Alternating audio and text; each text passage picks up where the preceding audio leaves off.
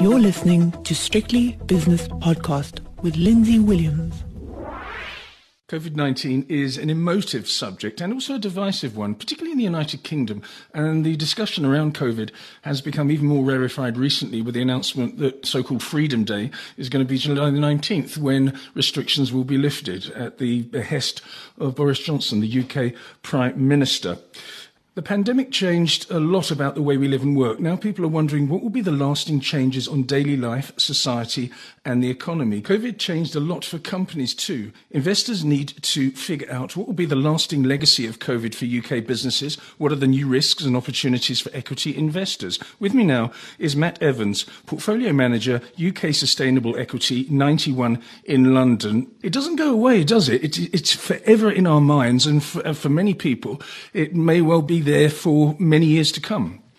Yeah, absolutely. I mean, it's been an incredible 18 months. And as you said, it just doesn't seem to be going anywhere fast. I think if you cast your mind back to the start of this pandemic, there was huge concern and worry about how we would ever get through it. And there's been huge strides, which is encouraging, with vaccines and treatments. And we really have seen hospitalizations look to be cut, which is great. But as we sit here today, this Delta variant is leading to quite significant upticks again, and just reminding everybody that we're certainly not through this completely, and everyone's going to have to be aware, individuals and companies, about how we proceed going forward. Yes, indeed. What about companies in the UK sustainable equity portfolio? Or more broadly, what do you think have been the big lessons for UK corporates of the last year and a half? Some may be keeping up quite well, others falling back a little bit. What's your view? Generally speaking, I think there's been an incredible reaction by UK PLC to deal with the challenges of the pandemic. No one had seen anything like this before. So the speed in which companies reacted initially to protect their own workforces, how do you run a factory or a call centre, or how do you manage a fleet of vehicles with dual operators, or keep an office safe in a COVID secure way? We generally saw companies react very quickly, adapting, putting in processes in place to keep people safe where they had to come to work, or allowing them to work from home. They also then had to consider, supply chains. How did you support a supply chain to ensure that you got critical supplies through? How did you have to consider maybe this move to more local suppliers? And then your customer bases, how are you going to support them in this new world? How are you going to change? And there has been significant transitions that's taken place on a digital basis across it to support your employees, but also supply chain and those customers. And there has been a cost to that. And we've seen some companies do very well out of selling technological solutions. For that, there were some early winners in this pandemic, but all companies have had to adapt, and we've seen that sort of continue as time's gone on. And we've seen companies, such as Kainos, which provides digital solutions to the government. Yeah. They've always done that. They converted the car tax system to online. But this has been accelerated, not just because of the pandemic, but also actually due to Brexit. But companies like that have been very well placed to continue providing their services with more demand.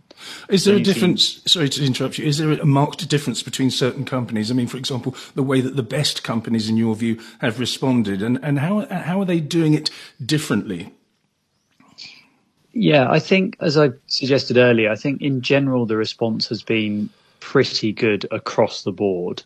I think the best companies are those that really do seem to understand the role that all stakeholders have in their business. And they've not only just protected their own staff and their employees, but they've looked deeply into supply chains.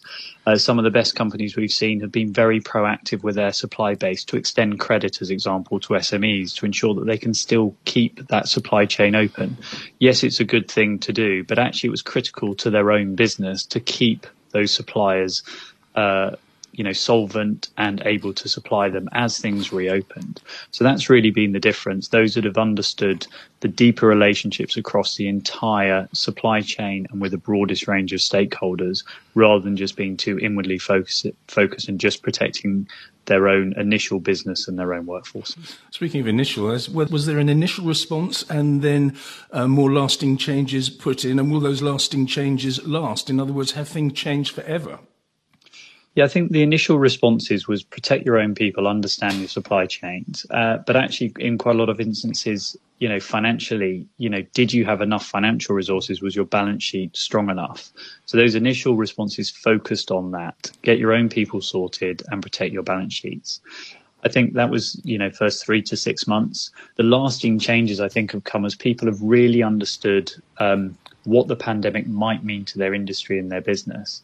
And I think some of the lasting changes are those that have maybe seen opportunities and be able to invest, earlier on, because they had the strength of balance sheet, they had the financial position to do this, and the real understanding of how their industry was going to evolve, and taken maybe brave decisions to start investing ahead of the curve into new products that could provide solutions to a changing world and environment. An example being, say, Hotel Chocolat, which had retail stores that were closed. So they accelerated investment into their online offering to ensure that they can improve that service. And they just brought forward investments that were planned over the next 3 years and delivered them far more quickly. So those are lasting changes. They now expect, well over 50% of their sales to come from that online offering, which is a huge shift from being a store rollout business. Yes, indeed. I'm sure there will be lasting changes. But what has to change as well is, I suppose, the attitude of investors. If the world has changed in some way, which I believe it has, what are the lessons for investors? Yeah, I think it's going to be an interesting environment going forward. The key lessons that I think we're beginning to really learn and discuss is that broader role that business plays on society and the environment. And all companies have an impact through their own operations, but also through their products and services. As investors, the greater understanding we can have about the role that each individual business and industry plays, I think the greater the opportunity we have to invest our clients' money into those areas of the market that can have a really positive, lasting impact on society and the environment. As an investor, and let's specifically reference 91 in this regard, what's different about the way you might assess an investment in the current environment? So to adequately analyse a company today and consider what it is that a company will offer a portfolio in this environment, I think it's really important to understand the medium and longer term outlook. So I think we have spent more time trying to understand the environment in which companies are serving and how those are likely to shift into the medium and longer term. Shorter term today, you've had a huge pandemic. There is great opportunity for short-term rebound in profitability, which many companies might experience. But actually, can that be sustained? Is it really products and services that will be fit for purpose, into the medium and longer term as we see this continual transition towards a more sustainable future?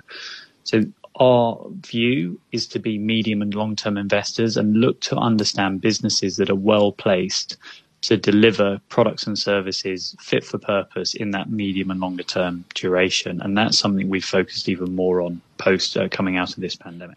As always, when there's a risk, there's also an opportunity, and some companies will take that opportunity. What type of companies do you think have a better chance of outperforming in this new environment, whether it be a particular sector or it doesn't matter what the sector is, it's just their attitude towards COVID? Yeah, I think it is that. It's as much the attitude. So there's always going to be sectors that are structurally better placed than others. But even in some of those more structurally challenged sectors, perhaps, those companies that are forward thinking and are able to adapt and be at the front end and provide products and services that can help, their customers deliver, elements that are important to their agenda, we think are really well placed. So it's having that forward-thinking attitude, investing ahead of the curve to be able to deliver their products and services in the most efficient way possible that has a great opportunity to mean that they have a strong competitive advantage. And it's not just all about price. This is about quality and service and really understanding how those products and services they deliver can be delivered with sort of sustainability at the forefront of that. Final question, Matt. What about the new risks on the horizon for those that fail to adapt to this new and challenging world, whether it be a risky or an opportune-rich world? What do you think? Yeah, I think, in general, risks remain. And it's about being really proactive and on the front foot and adapting to this evolving environment. And there's no getting away from the role that digitalization is playing across a whole range of businesses. So being sure that you adapt and you invest to keep up with that transition is going to be a critical part. But I think, the opportunity set is there. All businesses need to adapt and need to think about how they can serve their customers in the best way possible. And we're seeing that across multiple sectors. The waste industry as an example. Waste isn't going anywhere, but to be able to ensure that you serve those customers in a sustainable way, you can actually deliver significant carbon savings for them that plays to their customers' sustainability agenda, which gives you a real reason to exist and offer something different. So it's being aware of that and then creating those products and services that can really support customers in a way that's important to them going forward. Matt, thanks so much for your insight. That's Matt Evans, Portfolio Manager, UK Sustainable Equity at 91 in London.